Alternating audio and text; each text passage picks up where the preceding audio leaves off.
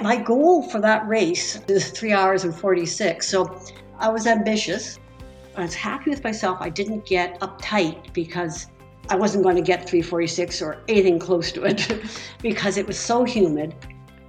That was Rosalind Smith, and this is episode 26 of the Inspired Souls podcast. Hi, I'm Carolyn, and I'm a road runner. And I'm Kim, and I'm a trail runner. Welcome to our podcast, where we bring the communities of trail and road running together and explore the parallels between running and life.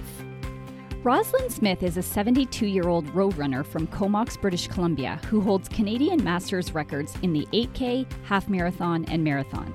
In 2019, she flat out won her 70 to 74 age group at the Boston Marathon, beating her running idol Jeannie Rice by over 10 minutes in a true display of the tortoise and the hairtail. Roz's over 40-year running career began in the Western Arctic, where she taught physical education, but it really took off in 2005 when she retired to Comox and had more time to train. In this episode, we discuss her 2019 Boston win, what's changed about the sport and her approach to training as she's gotten older, who's in her support network, and the importance of challenging herself through speed work. Roz is a fierce competitor, but she's also incredibly down to earth. If you've been searching for evidence that we can run strong into our 8th decade of life, look no further than this inspiring interview with the one and only Rosalind Smith. Roz, thank you so much for making the time to be with us today. Welcome to the Inspired Souls podcast. Thank you. I'm very honored to be invited. Yeah, well, we had Dr. Wayne Crow on episode 22, and he's from the Comox Valley Roadrunners, but you are also from the amazing Comox Valley Roadrunners, and I had the pleasure of surrounding myself with you and all of those wonderful people from 2016 to 2018, and you most certainly are a legend in that community. But what I maybe didn't fully appreciate when I was there is just how much of a legend you are at the provincial level, the national level, even the international level. And we're going to dig into some of those many records that you hold today. But why don't we start back at the beginning? Can you tell us just a little bit about yourself?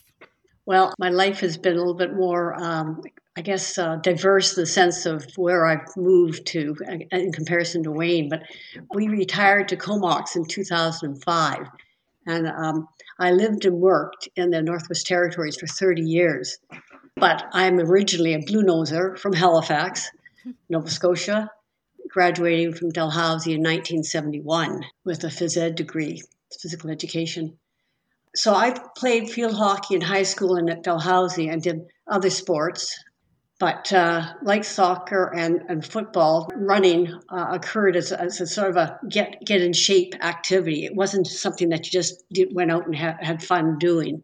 That wasn't really the concept. But participation was just gaining traction. And that was actually, participation started in 1971, at the very year I graduated from Dalhousie. This is Hal and Joanne. Yeah, I was just going to say, it's just Hal Johnson and Joanne McLeod. There you go. Yes, that's right. Yeah.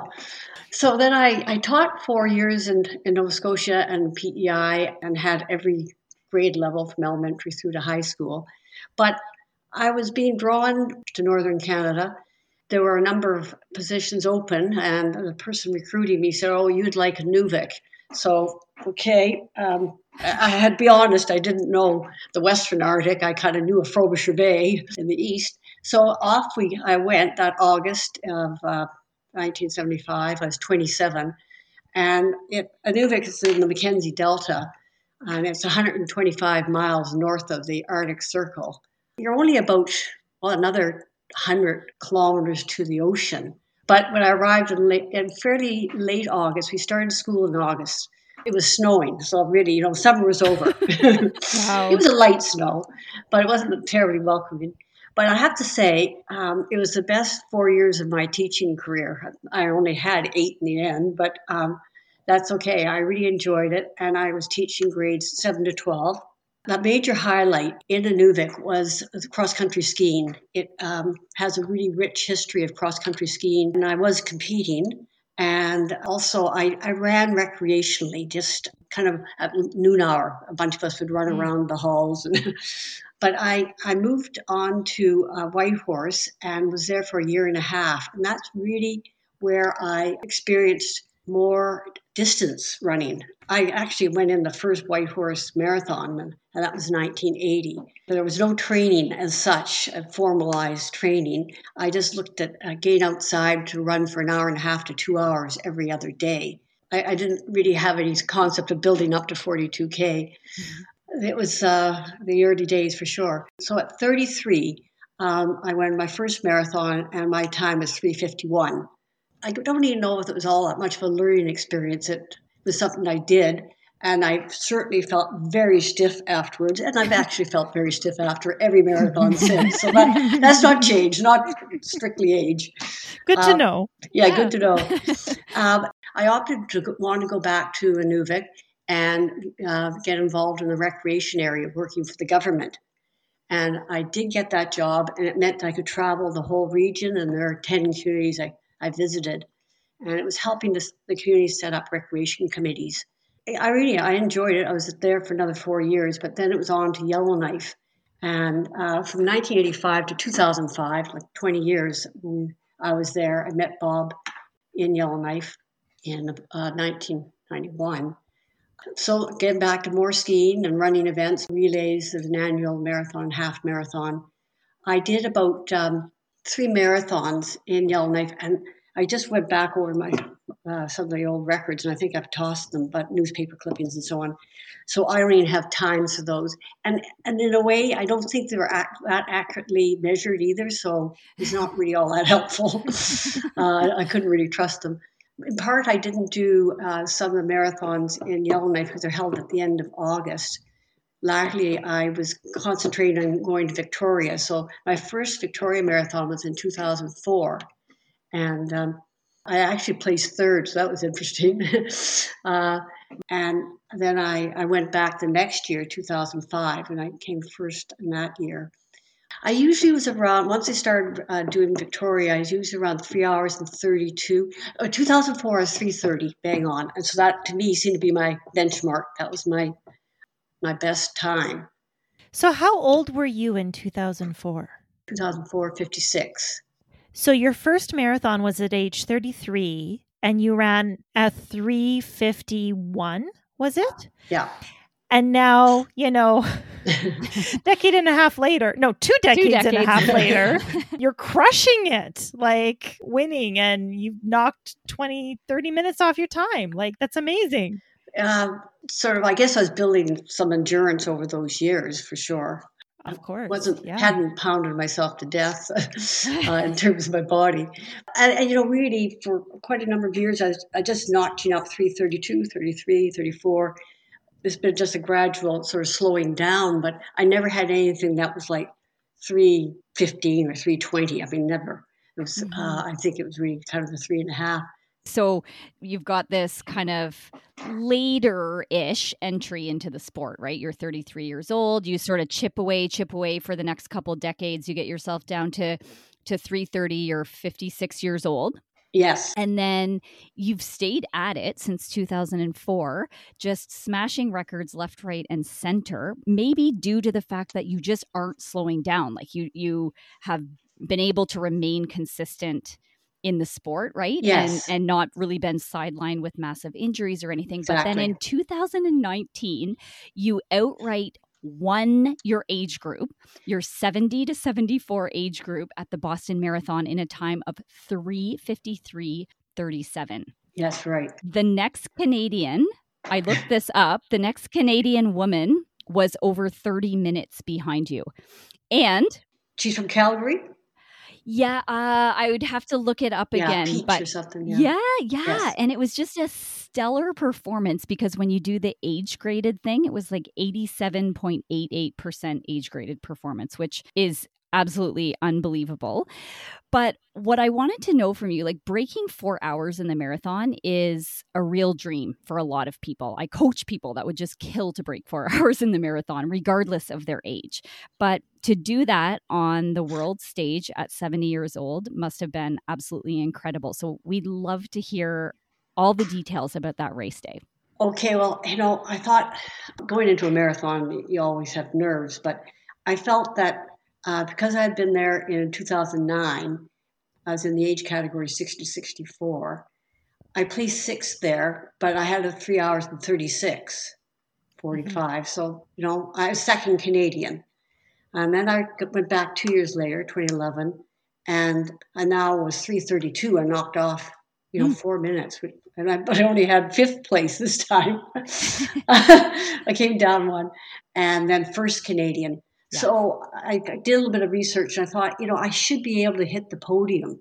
But I did know that there's one lady that is like unbelievable, and I have some stats on her, Jeannie Rice. And she's 71, and I'm 72. So, I mean, she's 1 year younger, but it's pretty close. So I knew she had it because she has times I would never dream of. But we were listening to the rain. Janet Green was my roommate there in Boston, and it was just pounding rain. We thought, not another year of rain like 2018. But then the sun came out and the humidity came up. And my goal for that race, according to my records, is 3 hours and 46. So I was ambitious. I was happy with myself. I didn't get uptight because I wasn't going to get 3:46 or anything close to it because it was so humid. And I just felt that zapping my energy and my pace. The pace I wanted to have was not going to be there. So I just said, okay, Roz, it's just what it is. Don't worry. I have no idea where I'll place.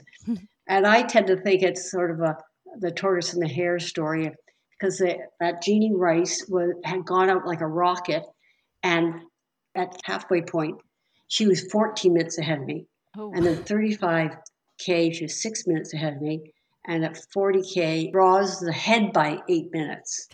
Wow. And then by the finish, I was ahead by 6. So it's safe to say she was going after the record that day, but as we've all done before, we kind of overestimate and think we feel so good, or underestimate what the impact of the humidity, and so she blew up essentially. She blew up, and the moral of the tale: find the pace that works for you, and stay positive. But yeah. And what was your final time? The final time was 3 hours 53:36. At 70 years old. Yeah, I was 2 years ago. I was just at 70, but actually I've been bettering that time since. So that's right, because that was 2019 spring, right? So then 2019 fall, you did another marathon, and what was that? Yeah, I did Victoria, and I was 3:52:20, so I took off a little more than like a minute and 10. Oh my goodness! And I've done a virtual here. The advantage of like a virtual, other than you can pick a route that you hope is the easiest you can find. But you don't have to worry about the preferred line. You take it strictly on time, right? Right. And when you do any race, you have to figure, well, I better be faster than the time I really want, because after I've done all the corners that aren't perfect, Yeah. you're going to be not have as good a time as you'd like. Right. So. So I did, that was an Ottawa virtual. I was going to do Ottawa in the spring, of 2020. Right. And couldn't. So what did you do in your virtual marathon? Well, I did it in 3:50:52. Oh my goodness, wow. Roz. So that's a 5:28 pace. So my dream would be to get into the 40s there. So that'd be great. I'm humbled. Like, seriously. It's a carbon shoe, It's a Vaporfly. Yeah, but you know what? A human being has to actually run that shoe. Yeah. So it's still pretty impressive. Could give you a minute or something, yeah. I was going to save that to talk about a little bit later, but it would be interesting to hear now, like you've probably seen all kinds of trends come and go in your time as a runner. Mm-hmm. And yeah, this shoe is all anybody can talk about now, but I'd be curious, like what kinds of trends have you latched onto? Like, what do you really like, and what was kind of like a silly trend in your mind in retrospect? Well, I guess a trend, the compression socks. I've really worn them for marathons and even halves. Yeah. And they feel good. I like them, but there really isn't anything particularly factual about them. Right. Making any big difference.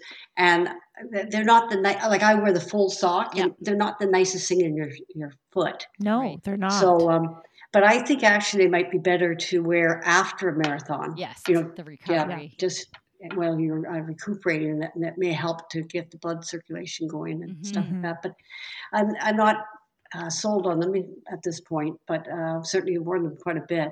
And some things I think, well, the Garmin I really think are great. Absolutely. Okay, so you like the technology. Yeah, I'm really a slave to it, I'm afraid. Little things like arm warmers. Ah, yes. They're really, really lifesaver. Yeah. Well, the running apparel, like the clothing, is certainly come like leaps and bounds since back in the 70s and 80s, right? If I think back to the Terry Fox and watching that, he's in like cotton everything, right? And there just wasn't options. So now we've got compression socks and material that wicks all the sweat away, and the armbands. It really is kind of amazing how far it's come along. And it would just be interesting to hear, because you would have such a firsthand experience seeing how all of this has evolved and changed. I enjoy wearing a pace band too. Bob's better at setting up the computer program, but if you said, "Oh, this is the pace I want, this number of Ks, and another pace for another bunch of Ks," you can put it into an Excel spreadsheet and get it cranked out. Hey, okay. I get it large enough so I could read. Before we started recording this podcast, I said to Roz that she's more tech savvy than some of the 30-year-olds we've interviewed, and this just proves it. Like spreadsheets and pace bands at age 70. This is amazing. Yeah, I like having that. That's for sure. Well, I thought we could go back and close the loop on Boston. Yeah. If you don't mind, because I was super curious. Like, obviously, I'm not in a position to ever be winning like any age group, anything at Boston. And so what do you get for that? Like, did they give you a huge medal? Did they mail you something? Like, what did you get for your win? Well, each time we've gone, I've gone with different friends from here, and Bob's come once of the 3 times, the very first time. But it's really, really worth going to the awards ceremonies in one of the nicer downtown, Fairmont, I think, downtown hotels. And in their ballroom, and it's just, the colors are gorgeous, the blue and the gold, and they just make it a class act. Mm-hmm. It's inspiring seeing the older people getting up there. And I wasn't as old when I first went. And it was, the people the athletes are just amazingly great shape. You know, here we are, 2019, the race is over. I'm the first one back to the room. A couple of friends from Comox here had a room down the hall, so I presume they're back. But we all got together in our room, and we're chattering away. We'd already had showers. This is where Bob should have been, because we weren't watching the clock. And it takes at least 10 to 15 minutes to get to the venue. And we weren't going to make it on time. So as it happened, my sisters from Halifax were also there. So we all rushed. I debated taking a cab, and Janet's probably right. Wouldn't have been not necessarily any faster. So we rushed in, and we were hearing, it's 60-year-olds or 50-year-olds. We thought, oh, great, we're on time. We haven't missed it. Well, no, they actually started with the older people first. Oh, so it was a major disappointment. Oh, man. Amazing disappointment. And I didn't get a chance to even chat to that Janie Rice to see what was happening with her. And so, at any rate, we stayed to the end. And it's a vase, very nice deep vase, but kind of with a fluted kind of top that flares out. It's really be nice for flowers, nice clear glass vase with the logo and everything. So I got up on the empty stage, and some pictures were taken, and that was that. So a bit anticlimactic then. Very anticlimactic, especially as my sisters hadn't seen me out in the course, because we changed where they're going to be, and it's one of those things. They hadn't seen me in 2009 either. So anyhow, we had a lovely dinner that night. Well, that's good. Okay, so I have 2 questions. first is, have you ever put flowers in that vase? Yeah, once. Okay. A functional prize is a good prize. So that's good. Yes. Number 2, what, if anything, have you changed about your training as you've gotten older? Well, Wayne was coaching us for Boston, and he was even suggesting that I have 2 days of rest. So Monday's always a traditional day of rest. I like to go skiing, but maybe only just do 45 minutes to an hour. So that's what I do. And if I don't go, that's good too. I think the biggest thing too is that, like, it's important to get not really cheat on that, because it's really hard to be effective the next day. Mm-hmm. I used to be able to go skiing Tuesday morning and then do track at night. I can't do that. Okay, so just more time in between your workouts then. Yeah. And, if I need a nap sort of thing, just, or even if I don't sleep, lie down. I don't try and fight that kind of change in the body, really. Mm-hmm. Mm-hmm. Well, sometimes it's people get into a routine, like this is what I do on Monday and this is what I do on Tuesday, and you need this new kind of weekly flow as the years tick on, right? Like every 5 years, you kind of have to reevaluate. That's right. So it sounds like you are in tune enough with your body, and you understand how the body works and training works. Maybe that's your education in physical education, right? Too, a little bit. Yes. Yeah, a little bit, I think. Yeah. But has it pretty much kept you out of the injury cycle? Like, have you dealt with many injuries in your career? I've been pretty good with injuries. Yeah, really, in the scheme of things, I haven't had any major stuff. I had one injury that was kind of acute. It was after a marathon.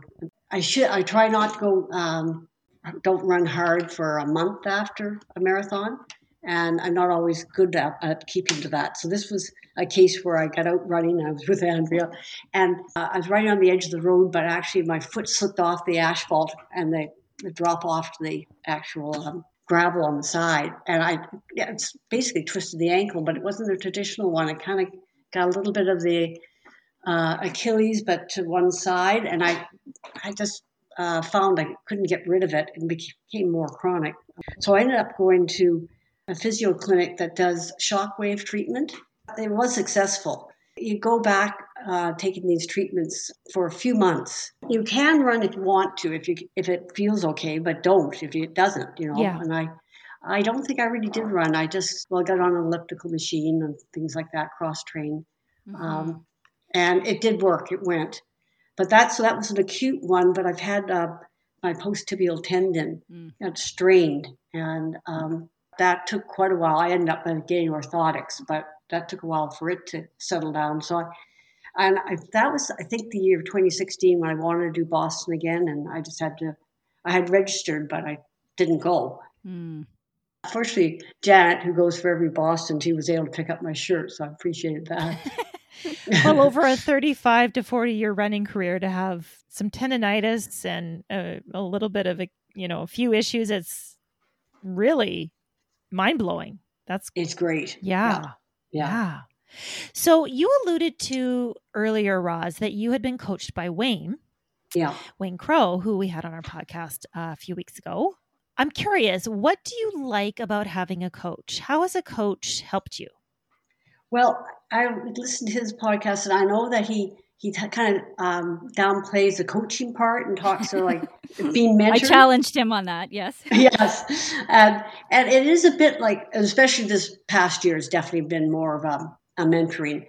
He's really been good at getting a plan together for us and lays out the plan. But before he develops that plan, he will get from us what our paces are now for various distances, and what our goal might be for a marathon, if that's what you're going for, or half. We're all doing marathons, actually, so the four of us. So he takes that information and then works it into a plan. And this is on a Google Calendar, so then you just look at what's coming up, report on what we've done, and he can see that. And he also wants us to put in the perceived level of effort. Okay. It's worked out well. And then maybe midway through we might get together, not this year, but and just see how things are going. But most definitely 3 weeks before the marathon date, we get together and he goes through the taper period. And, he really has very good suggestions on how you can taper effectively. Seems to be working for you. Yeah, definitely. And I think what a lot of people like about having the coach is just that person. Like, you don't have to think about the plan. You just know it's in the Google Calendar. Yes. You're accountable to him, right? He's kind of watching over. Yeah, exactly. And there is something really awesome about that. Like, it's a partnership, right? Right. Yeah. So he's certainly there for advice, and I've been, negligent in getting on to asking for advice, and kind of we don't see each other the same way, like at track. So it's always, an extra email or something. Hey. So, yeah. I know this year has been so bizarre in so many ways, right? Yeah. So he's on your support team, and you've mentioned your husband a couple of times. So I'm curious about two things. Does your husband run? That's number one. And then if he does or if he doesn't, I'm curious how else he supports you. Like, we always think running is this like individual thing, right? This individual pursuit, but we all know as runners that it really takes a team. So we're hearing about some of your support team. I'm curious about where your husband fits into that. Yeah, he did run a little bit in Yellowknife, kind of pre-skiing, and at this point he does do really brisk walking with poles. But he's had knee surgery way back when, and running just wouldn't work. Yeah, okay. So that's fair enough. But I mean, he's great support in that he prepares all the meals. Amazing. And he eats gluten-free. Now that doesn't mean that I can't have bread, but then all the pasta is gluten-free. So he's kind of on a low FODMAP. Oh, yeah. Yes. Yeah, diet. So there aren't salads as such. So he'll have lettuce, but not necessarily salads. But so the meals tend to be quite plain, but that makes it easy for me to digest them too. Mm-hmm. And because he does do some cross-country ski racing and loppets, which are like marathons, he knows the importance of training. And he does cycle hard, so he's active in his own way. When it comes to the races, certainly Victoria, and he's gone to Chicago. Boston, repeating Boston is a hard one to do. So, but he's gone to Eugene twice with me. He always gets around the course on foot. Always gets it sussed out so he knows how he can get to as many places as he can.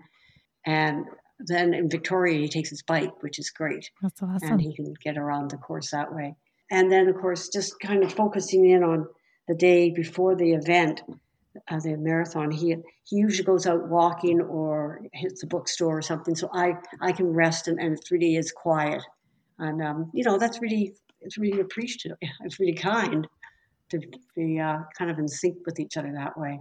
Well, it sounds like you have amazing support. And like you said, being in sync with each other, you're different, but you're still in sync. Yeah. And that's special. Yeah. So running is a mental game as much as it is a physical game, as we all know, for longer distances. Do you think that your lifelong experience with running has helped you with that mental game? Yeah, I think so.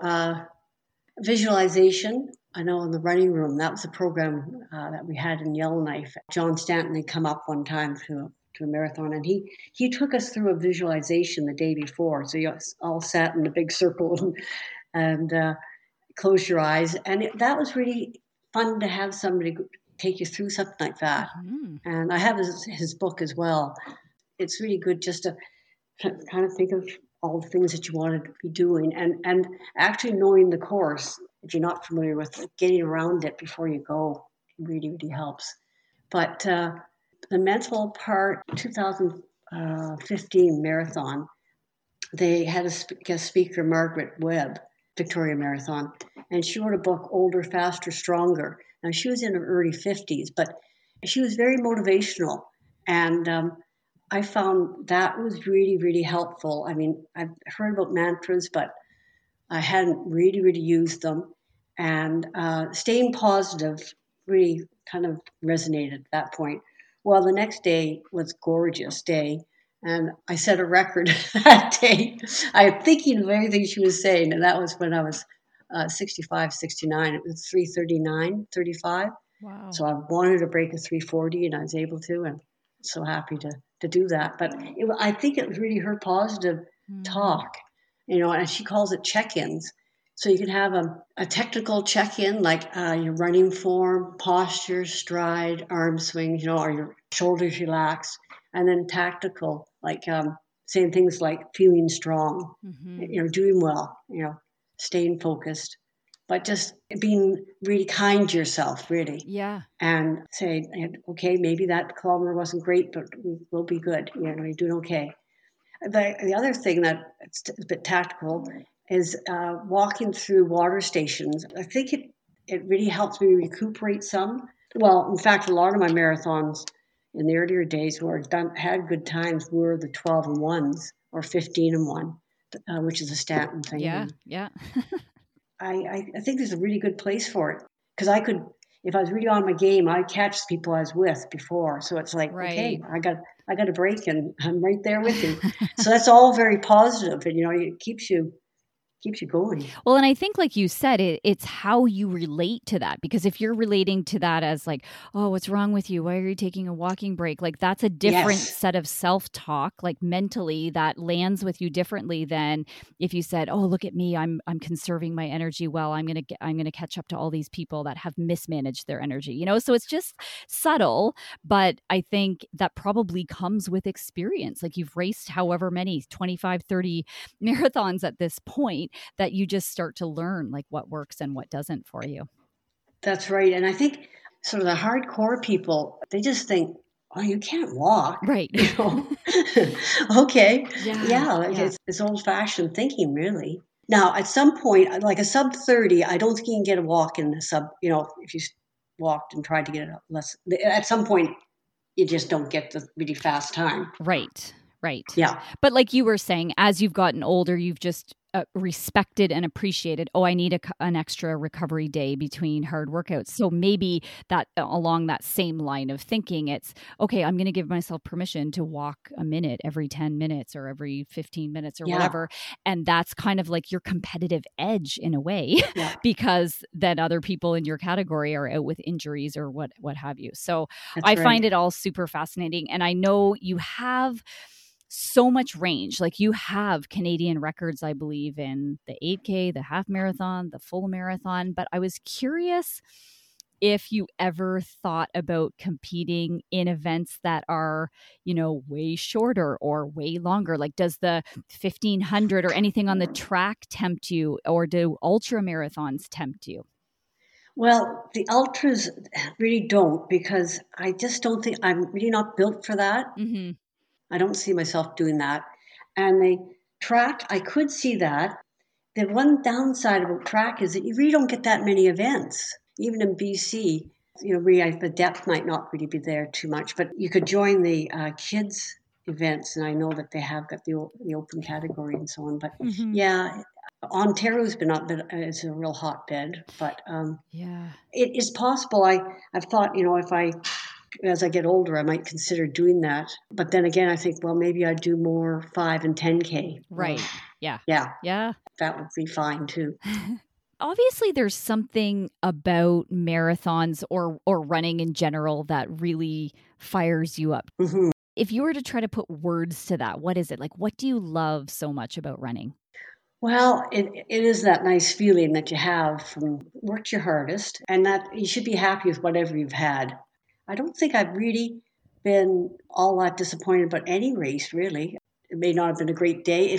If you did what you could do and within your control, then that's all you can hope for. But like, you've never gone out and totally bombed a race before? Come on, Roz. No, I have had too many gels and got sick midway through the course. Happened in Eugene, but I got that out of my system. It was like, okay, I feel fine. Let's go on now.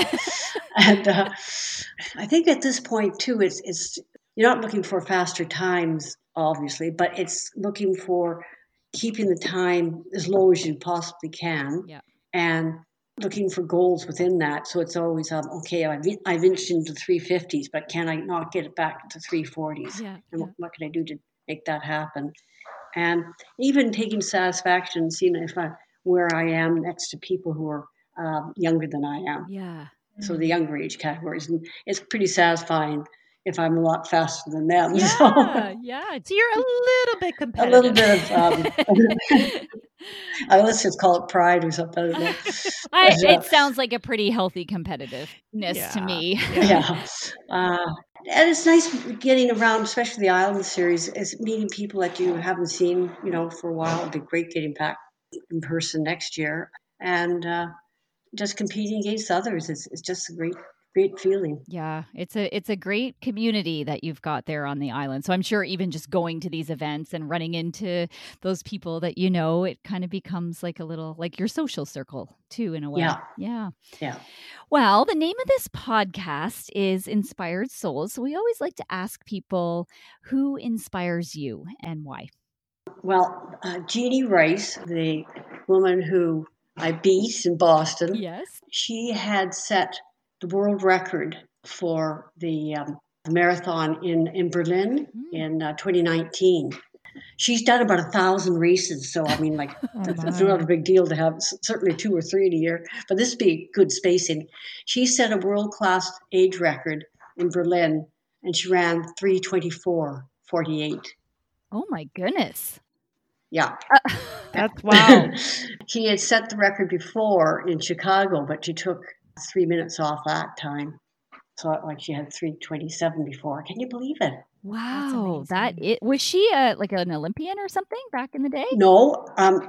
She's originally from Korea, and she came to the United States when she was about 18. And she's about 33 or so. She went back on this one trip to see family in Korea, and she found that she was putting on weight. And she thought, oh, goodness, this is not going to work. She's only 5'2". And she gets back to the States, and, okay, I guess I'll do some running. Well, after about a year, she was just like going. And she's just physically gifted. It's a term people use. She can do 20 miles 6 times a week. Wow. Oh, geez. Yeah. Even now? Even now, yeah. And actually, she was saying partly why she did so well in Berlin was that she was using some of those 20 miles, like she was really increasing her pace a lot in each of those long runs. So, holy. There's some genetics in that. Yeah. For sure. Yeah. She started in 1984 and she's 36. And the other one is more local, is Diane Palmason. Oh, yes. And she's in her mid-80s now. She goes back a long ways to the 60s. And I think she was really, really good as a track person in her teens. But she is referenced in this Older, Faster, Stronger. She's quoted a couple times there. But she's doing well, and she lives in Comox. Yeah. That's amazing. So do you have any advice, Roz, for someone who is younger, who wants to keep running? Younger, let's say me in my mid-40s. I'm so much younger. Who wants to keep running into their 7th and 8th decade? What's your top advice? Well, it's good if you can get on top of anything that's sort of niggling. Like, don't let it niggle long and get in and get it looked at. Mm-hmm. So it's ProHab is what I think that's Jeannie's expression, actually. And it's not running through things, for sure. To some extent, there's a bit of luck to it, don't you think, too? Potentially, yeah. Yeah. But being smart and listening to your body is super important. Body.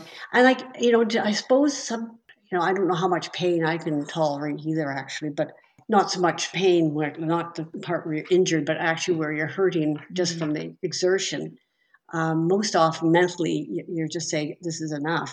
But, I think sometimes people don't always push themselves as hard as they could. They don't know what it feels like to really, really push themselves either. Yeah. Now, that's not you, Carolyn. But I've seen that before with young skiers. They get nervous about that feeling and they hold back. Right. But, if a person can embrace it, I guess, and feel the pain and kind of work through it, that's rewarding in itself too. This is fascinating to me because so often I talk to older runners, and it's exactly what you said. Listen to your body, address the niggles, take care of yourself, have enough recovery. But I've never heard anybody before say, you need to keep pushing yourself. Mhm. And that's so true. Like as you get older, like you said, rather than get faster, you just don't want to slow down, Yeah. right? Yeah. So just not accepting complacency and lethargy as normal with aging, I Right. think is key. Mm-hmm. Yeah. Mm-hmm. Yeah. And yeah, that's it. Like it's, if you get injured or you lay off the speed work for very long, it's just that much harder to come back Yeah. for sure. Yep. Yeah. But it's trying to do the best you can with what you got Yeah. for sure, and try and get your times as close as you've had them before. And it's a lot of satisfaction if you can hold it there. Oh gosh, if you can improve, better still That's amazing. for that age. Yeah, Yeah.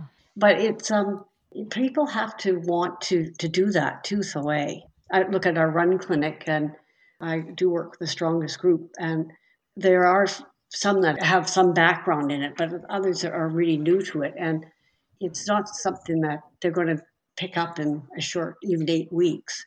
We really encourage people to come to the track because we have workouts that are like, say, 2 of these, or you can do 2 or you can do 5, or do Right. something in between. Right. And it's your choice. And so it really becomes quite individual, and you hope that it's less threatening. But there does seem to be a bit of a block, I've noticed, Yes. with people wanting to or thinking they belong on the track doing That's this right. speed work. They think they have to be super fast in order to get there. And it's like, no, you get fast by going Yeah. there and doing Yeah. the workouts. I think the bar is lower for people to enter running when they think it's just the easy jogging part of running, but not Yeah. the fast workout. So I'm Right. always trying to like crack into that. Like, what is that all about? Is it an intimidation or what's going on that prevents people from engaging with that kind? Because that's what's going to really make you better.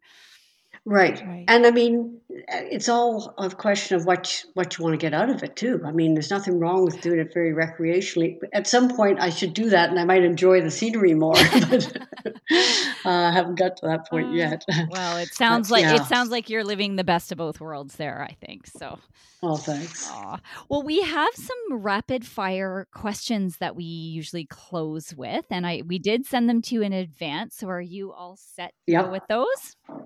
All right. So the first one is, what is your favorite mantra when you're running? I think one can be just feeling strong, doing well. Yeah. And then feel the crowd. Excellent.